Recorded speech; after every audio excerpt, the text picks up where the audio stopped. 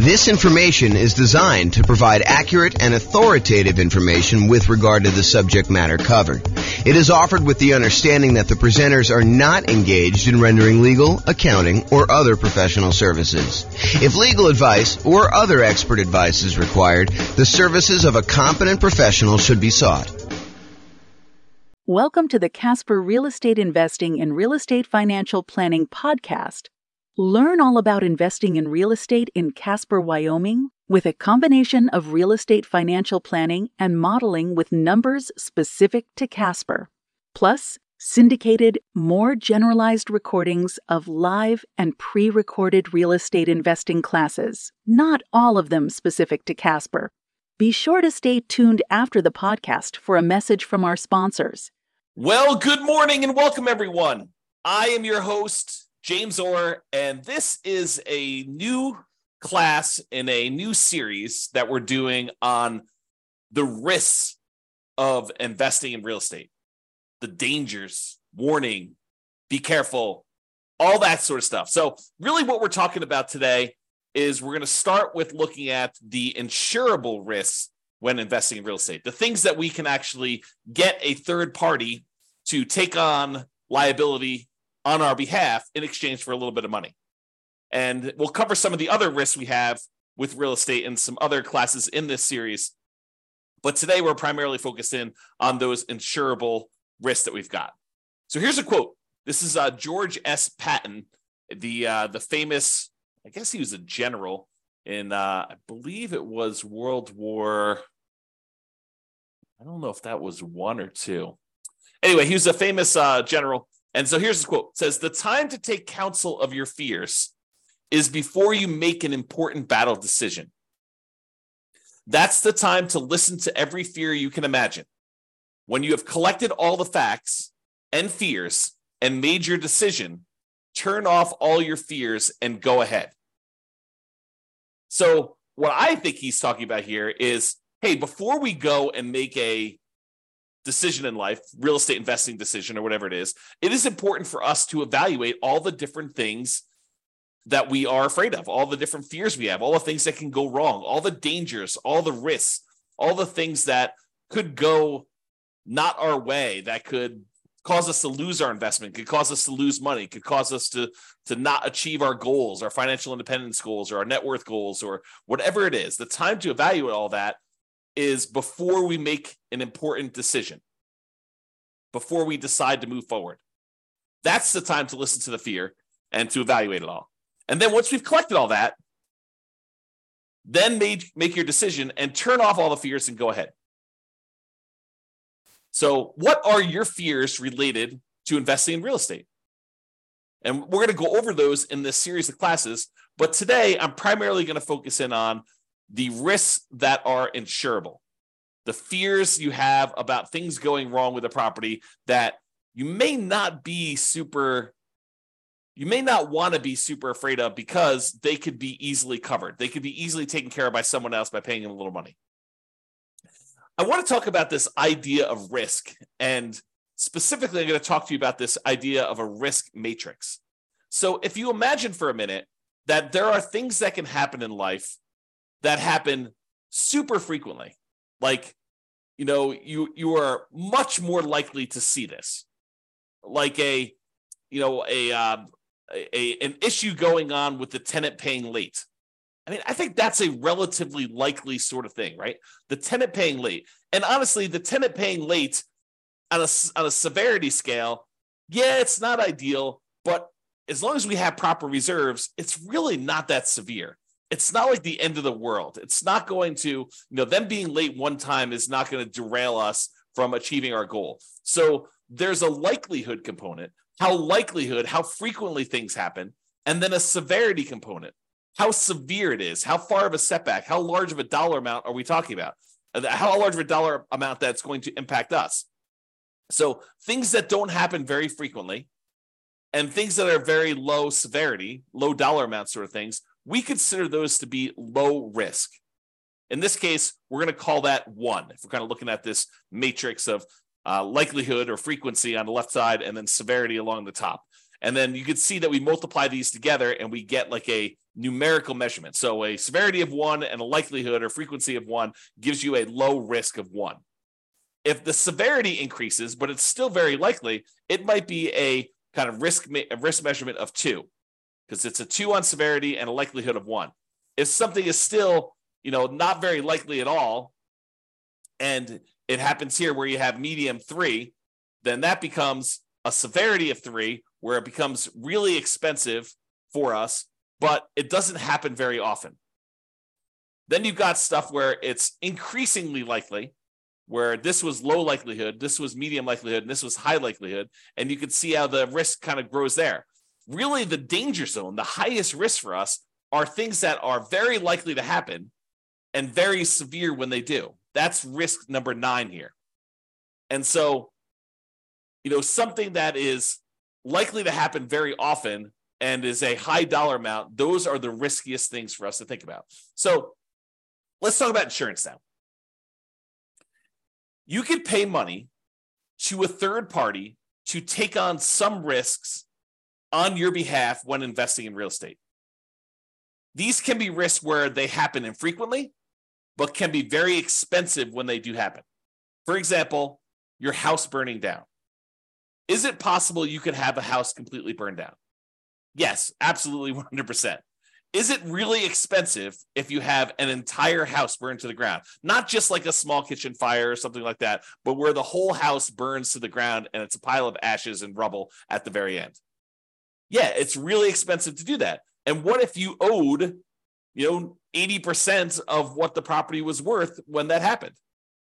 Not only would you have to pay back the loan on the property, but now you'd also have to rebuild the property if you didn't have insurance.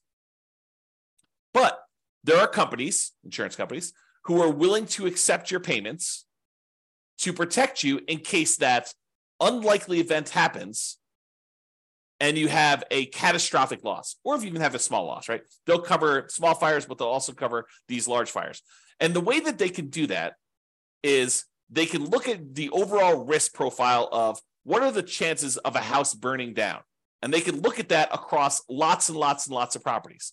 For you, if you were looking at this, you might say to yourself, okay, look, I got one property.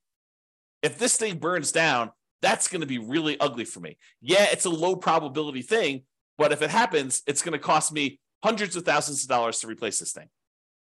So you have something that is not likely to happen, but if it does happen to you, it's catastrophic. Or what you could do is you could say, look, I'm going to pay this third-party insurance company, and they're going to have, hundreds or thousands of other people paying into this pile of money as well. They're going to take off some profit for running the business of the insurance business, to pay the salespeople in order to sell the insurance, to pay people to kind of manage and oversee the administration of the insurance policies, and then to pay, people to process claims and to, in some cases, fight claims if they think that there's fraud going on or questionable activities. So they're going to have all those operating costs that they're going to take out of there. But then they have a pool of money where if one of the hundreds or thousands of people that they're collecting money from have a fire, some unfrequent events, they can take that big pool of money that everyone is paying into, and they could actually pay to have that property replaced. And because each individual's person's chance of having a fire is really, really low, but over 1,000 properties, it is a higher chance that there is going to be a fire on one of those 1,000 properties, they are likely to pay out a bunch of money on that thing. And that's how that works. Okay. So getting back to insurance. So it's not likely to happen if it happens infrequently, but if it does happen, it's really, really ugly, like that fire. But for a small fee, you can pay someone else to aggregate this risk, as we described with the insurance company. So for a relatively small fee, they can insure you against loss and make a profit, because it's not just about them covering your loss. They have to be in business to make money to pay the people that work for the insurance company to do that. Now, if you had a large enough number of properties yourself, you could technically self-insure, right?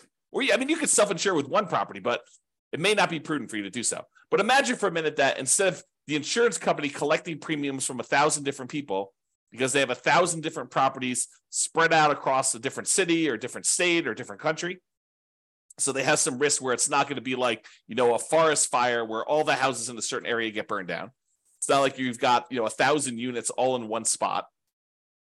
But if you had all your properties geographically diversified, you could choose, instead of paying the premium on 1,000 different properties to an insurance company, you can say, look, the economics now say that for 1,000 different properties I have, I could take the money that I would have paid otherwise to this insurance company. I could set it aside so that when I do have a fire on one of my 1,000 properties, I will have money set aside to be able to do to protect myself and to rebuild the property in case there is a fire. So you could self-insure. Now, I'm ignoring for a moment here that if you get a loan on the property, the lender is going to require that you provide proof of third-party insurance. In most cases, they will not allow you to self-insure. And I'm ignoring that fact. But if you have all these properties free and clear, if you have 1,000 properties free and clear, you could choose to self-insure. You could choose to be the one that sets aside all the money that you would have otherwise been paying for a premium, and then use that when you have fires in your properties or other events. I mean, we're using fire as an example here. Okay. So that is the idea. Instead of doing it and saving the money yourself, which you should be doing even if you decide not to pay a third-party insurance company. It's not like you save all that money. You save some of it. You save some of the profit that you'd otherwise be paying the insurance company. But then you have to take on that role. You have to kind of put the money aside, invest the money, have it in a safe, secure spot where it's available. If you have an emergency, you need to manage that oversight. You need to make sure that you take care of estimating the amount you should be setting aside and coordinating all that stuff. So you don't actually get rid of those roles. You would have to provide those yourself if you decide to self-insure. Or you could pay an insurance company and all those roles are taken care of for you by a team of people that are doing this. Okay? There we go. So let's talk about what the insurable risks are. So these are the most common insured risks. We mentioned one already, the risk of fire. So some people are concerned, what happens if I buy a rental property and the house burns down? Well, you could buy insurance where the insurance company will cover you in case you have a fire on the property. And it's relatively inexpensive. For the fact that you could have to replace a $400,000 property, you might be able to get fire insurance for, $1,200 a year. It's going to vary a little bit depending on market and what else they're covering and things like that. But they can insure you in case your entire property burns down for about $1,200 a year. The chance of it happening is low, but when it does happen, the chance of a large payout is definitely there. They could have to spend, more than the amount of money than they collected in order to deal with your fire. Similarly, lightning damage. That's another commonly insured one where they will cover damage caused by lightning. Or another commonly insured one is hail damage, where you have hail coming down and it damages your roof, it reduces the lifespan of your roof, or damages the paint, or breaks windows, or breaks plastic, or damages wood on your property. You can have severe hail damage, and you can have that covered by an insurance company. Insurance companies will often also cover theft. So someone stealing something from your house, taking something off of your house, or, cutting your air conditioning unit and actually walking away with it. They can cover things like that where you will be covered for those sort of things. So if you're concerned about, what if someone comes and steals my air conditioning unit, you can get insurance for that. And the point I think I'm trying to make with some of these insured ones are, there are legit things to be concerned about when you invest in, honestly, with anything. In life, there's risk, right? So there are true risks, and no matter what we do, we choose to take on additional risks when we invest in real estate, just like we would choose to take on additional risk if we took our money and invested in stocks or bonds or crypto or Beanie Babies, or decided to start a business, or we hid the money under a mattress. Like, everything we do has some type of associated risk. By choosing to do that thing, we take on the risk associated with that, unless we can purchase insurance from a third party where we eliminate that risk. We transfer the risk from us in exchange for a little bit of money to someone else who then has part or all of that risk. Because sometimes it's not like they're covering everything. For example, with the insurable risks like fire, you will probably have a deductible. There's going to be part of it that you need to pay out that is your responsibility as part of the insurance claim. And then the insurance company will pay the rest up to certain limitations as outlined in your policy. Okay. So, for example, theft is another one where they will cover things like that. They may also cover vandalism. And vandalism is an interesting one because I think we a lot of times will think of vandalism like, someone spray painting a fence or, someone spray painting a garage door or damage to a car on the property or something like that. But sometimes vandalism can be things like people deliberately smoking meth in a property or cooking meth in a property. I think depending on how the policy reads, and you'll want to definitely talk to your insurance agent to understand what is covered and what is not covered, but that may be considered an act of vandalism. Okay, so realize that may be a weird one for you, but it could be something that's covered. Personal injury. What if someone gets injured on your property? You hear a lot about this in like asset protection classes where we talk about protecting yourself when you acquire these properties, protecting yourself and protecting the other properties you own from being taken in case somebody gets injured on the property or you injure somebody driving around town or doing something else. Like there is insurance you can buy to protect yourself from somebody coming after you for an injury that they had or sustained on a property or that you caused them somewhere else. So personal injury. And then liability. If you do something wrong that was not intentional or deliberate, but it was accidental, there is insurance that you can get that covers some additional liability there. Okay. And I'm not an expert on insurance. You really need to go talk to your insurance agent to understand like what is covered and what is not covered. Don't go to them and say, but James told me that it works this way. Understand that what your policy says, what is written in your policy is going to be what is covered. And get clarity from your insurance agent. That's part of what you're paying them for, is to help you understand what is and is not covered. And ideally, you want them to give you their opinion in writing so that you have it written down somewhere in case it ever comes up in the future that you need to have some type of discussion about why something is or is not covered when you thought it was. Okay, so those are probably the more commonly insured risks: fire, lightning, hail, theft, vandalism, personal injury, liability. Okay, now there are some less commonly insurable risks. For example, loss of income. Something happens to your property, like a fire, and now you no longer have rent coming in while you're waiting 6 months for the insurance company to get the adjuster out there to get approved, for the money to be actually sent to you, for you to line up all the contractors and get all the work done. And, you have, 1 month of demo to take down the stuff that was burned and left there. And then it takes you another couple months to get everything else done in order to get it built out. And then by the time, 2 months later, it might be 6 months or a year by the time you get your property back working. And guess what? You have a mortgage payment that is due every month, even though the property is burned down. So potentially problematic. So you can get insurance that covers loss of income, where you're unable to collect on the property because the condition of the property is there. You can get the insurance company to actually give you money as part of the policy. I mean, you're paying for this insurance. It's not free. You pay them money so that if you have loss of income on the property where you're unable to collect income on it, then they can actually pay you so that you can then use that money to pay your insurance company, your mortgage company, taxes, insurance, like all that stuff. Okay, so loss of income is a type of insurance, not as common as fire policy, but many landlord policies do include this. So ask your insurance agent about it. Make sure that if it's something you want to pay extra for, that you can get it.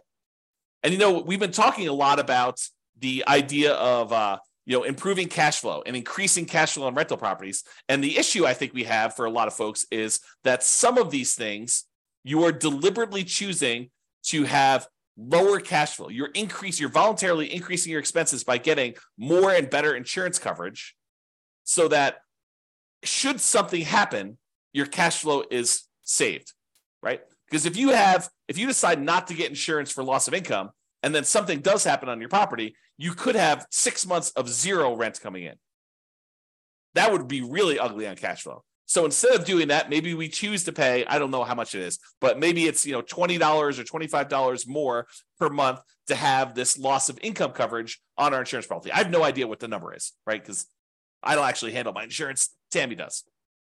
But the idea is you could choose to have $25 per month less in cash flow normally in exchange for, should something happen, you're not going to have as severe of a loss where it goes down to zero. And then you need to weigh that and determine if that's worthwhile for you. Okay. So another less commonly insured risk is flood. If a property is in a flood zone, the lender will often pull a flood certification to find out if it isn't a flood zone. And if it is, they may require you to have flood insurance in order to protect them in case there is a flood in that particular property. But you can voluntarily choose to get flood insurance as well. It's not that if the lender doesn't require it, I don't need flood insurance. That's not true. Just because your property isn't in a, federally recognized flood zone, I'm using that in quotes, right? Like it shows up on the map as a, 100-year flood zone or 500-year flood zone or whatever the numbers are. Again, talk to your lender if you need to understand the details, because I just understand the general idea. But if you were in a flood zone, the lender may require it, but it doesn't necessarily mean just because you're not in the flood zone that you can't have flooding. There are times when unexpected things happen and you could have flooding in a different area. And flooding is not always defined in a way that you might think. It could be water running horizontally in some form or another. So, imagine you have something happen to a house next door and, it over time kind of like has this major problem. And then there's a massive release of water from that thing, like a pool or something. And then that pool actually floods into your yard and there's horizontally moving water. That could be considered flood. You'd have to read the definition and understand what is covered and what is not covered. It's not necessarily water from a river that is overflowing. So realize you can get that as a separate policy. It is not only when it's required by the lender that you have to get it. You can choose to purchase flood insurance separately. Some other less commonly insured ones, earthquakes. In some markets, that's really important. Where we live, hardly anyone gets any earthquake insurance. Hurricanes or tornadoes. Don't get a lot of hurricanes around here, but in a lot of markets, you get hurricanes. And tornadoes, probably get some tornadoes here, especially on the plains. But you could purchase those as additional insurance. You can get insurance to cover if somebody cooks or smokes meth in your property. And you can test the property for meth before you make your purchase. And you could test it after each tenant moves out. Now, is it practical to do that? What's the cost of a meth test? To get an industrial hygienist in there in order to test to see if there's meth showing up in the property. I don't know. Could be a couple $100, could be $1,000, could be $2,000. Depends on the type of test and what they're doing there. So is it practical to do that after every tenant moves out? Probably not, but maybe in your market, maybe for the types of properties you're doing. But what are you going to do if it does test positive? You're going to keep their, $800, $1,200, $2,000, $3,000 security deposit? Might not be enough to cover you for the meth there. So may want to make sure that if you're concerned about that you can get insurance and that it does cover that. Now, does every insurance company have to offer you all these insurance policies? Do they have to insure things like fire? No, but I think most of them will. Do they all have to cover things like meth? No. Can you possibly purchase additional coverage for things like meth? Yes. Might you need to go to a additional third-party insurance company to get that additional coverage for meth? Maybe. And you can get the last of the less commonly insured things are rent guarantees. So you can purchase, if you're paranoid, you're like, look, I want to invest in real estate, but I'm really, really nervous that my tenant is not going to pay rent. That they're going to lose their job and they're going to be unable to pay. You can technically go purchase rent guarantee insurance, where it guarantees you rent if the tenant doesn't pay. So you can go and do that. You can purchase that. It comes at a cost. So realize that there'll be a fee for doing that. So you're going to give up cash flow elsewhere in exchange for having that rent guarantee. I think a lot of landlords, a lot of real estate investors will choose to forego rent guarantee insurance and instead decide to set aside some money, mentally or otherwise, in the form of reserves in case a tenant doesn't pay rent. But you can get that insurance. All right, let's do a brief discussion on deductible size. First, let's talk about what a deductible is. A deductible is the amount of money you're responsible for before the insurance kicks in.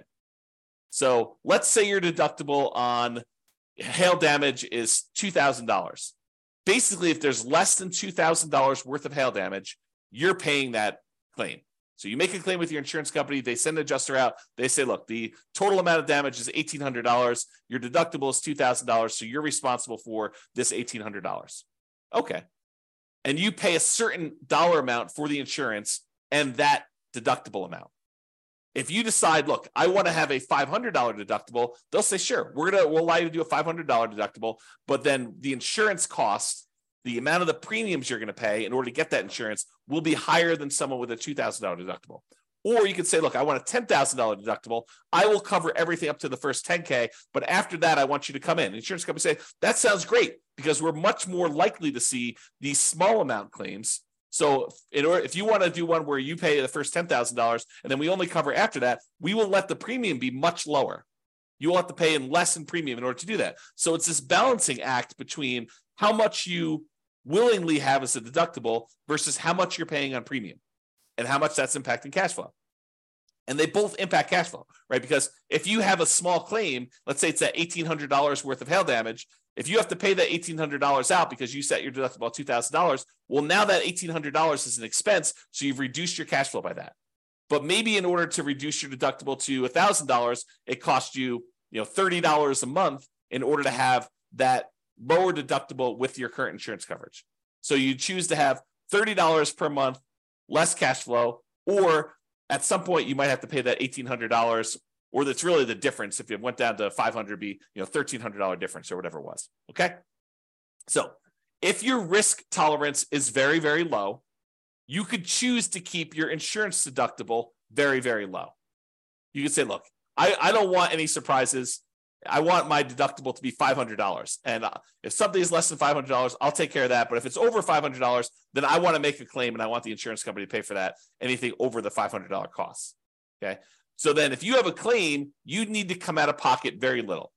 However, your insurance premium will be much higher, which will impact your cash flow. And if you're making lots of claims, you will have higher premiums and may not have as many choices for insurance companies if they opt not to renew you or decline you for coverage because of the number of claims and the types of claims you're making, right? The insurance company is in the business of making money. And if they find out that you as a person are making a lot more claims than the other people that they're selling policies for, they may choose to say, okay, we're just choosing not to renew you. We're going to not give you coverage anymore because you are a statistical anomaly.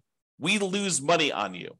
And I think they expect to, have payouts over the aggregate. But if they look at you and they're like, hey, look, this person made 3 times as many claims on one house as the average number of people in our rest of our pool of people, they may choose to say, we just don't want to insure you anymore because we don't want to have that exposure. Okay. So if you're making lots of claims, a lot of times the insurance company says, okay, we're going to charge you higher premiums. And maybe they even say, we're not going to insure you at all anymore.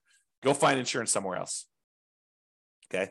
Now, my personal preference, and you can do whatever you want, my personal preference is to partially self-insure by having a much higher deductible, lower insurance premiums, and paying for the smaller claims out of pocket. So my preference is I want to have higher deductibles. If a little thing comes up, I'm not going to make a claim to the insurance company. I think of insurance as more of a catastrophic. If major stuff happens, then I want them to come in and I want them to pay for stuff. I'm not going to usually make a claim. Like if we had a hail damage one for $1,800 and my deductible is $1,500, I am not making a claim for them to pay $300. I don't want to have that as a claim on there. I'm just going to cover it. And my general rule of thumb is I want to see the amount the insurance company, 2 or 3 times the deductible amount. So if it's $3,000 worth of hail damage and my deductible is $1,500, then maybe I'm making a claim.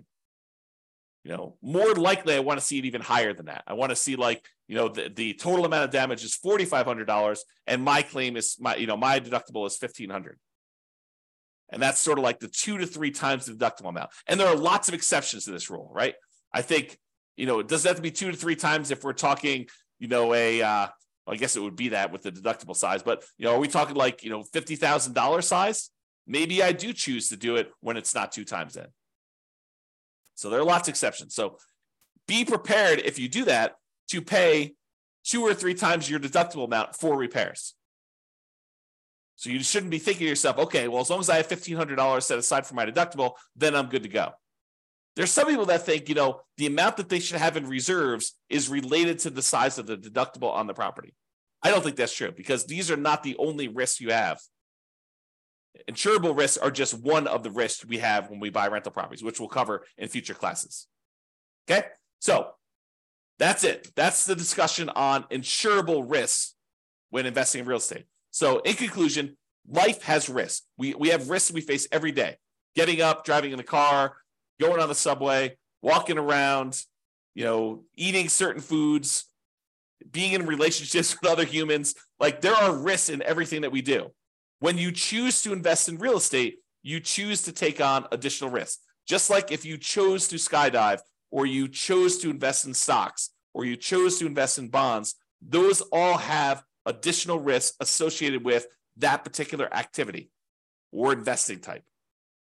Okay. You can shift the risk from yourself to someone else by paying a premium. That's what insurance is.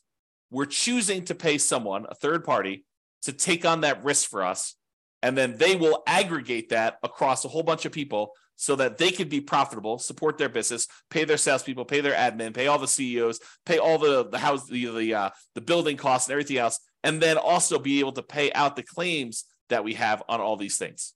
So yes, you are paying more than probably what it costs you, but if you're insuring like 1 or 2 or 3 or even 10 properties, you don't have enough of the properties to really have a good way to kind of spread that risk out over a large number of things. Okay. And if you really are going to self-insure, you should study this and understand what number becomes the number you should have to kind of be able to make a reasonable self-insurance play. All right. So that's it for conclusion. Have a great day, everybody. I will talk to you all tomorrow. Bye-bye for now. With home prices up, mortgage interest rates up, and rents up, but not quite enough to counteract the higher prices and interest rates. Cash flow on rental properties in Casper is harder than ever. Book a call with the Real Estate Financial Planner to apply our proprietary 88 strategies to improve cash flow on your rentals. See the show notes for a link to schedule your call and improve your cash flow today. If you're a real estate agent, lender, or professional in Casper that wants to help our real estate investor listeners, consider reaching out to learn about collaboration opportunities with this podcast. We'd love to add more value to our listeners by having you assist our investors buy, sell, and finance their real estate investments. See the show notes to schedule a call to discuss collaboration opportunities.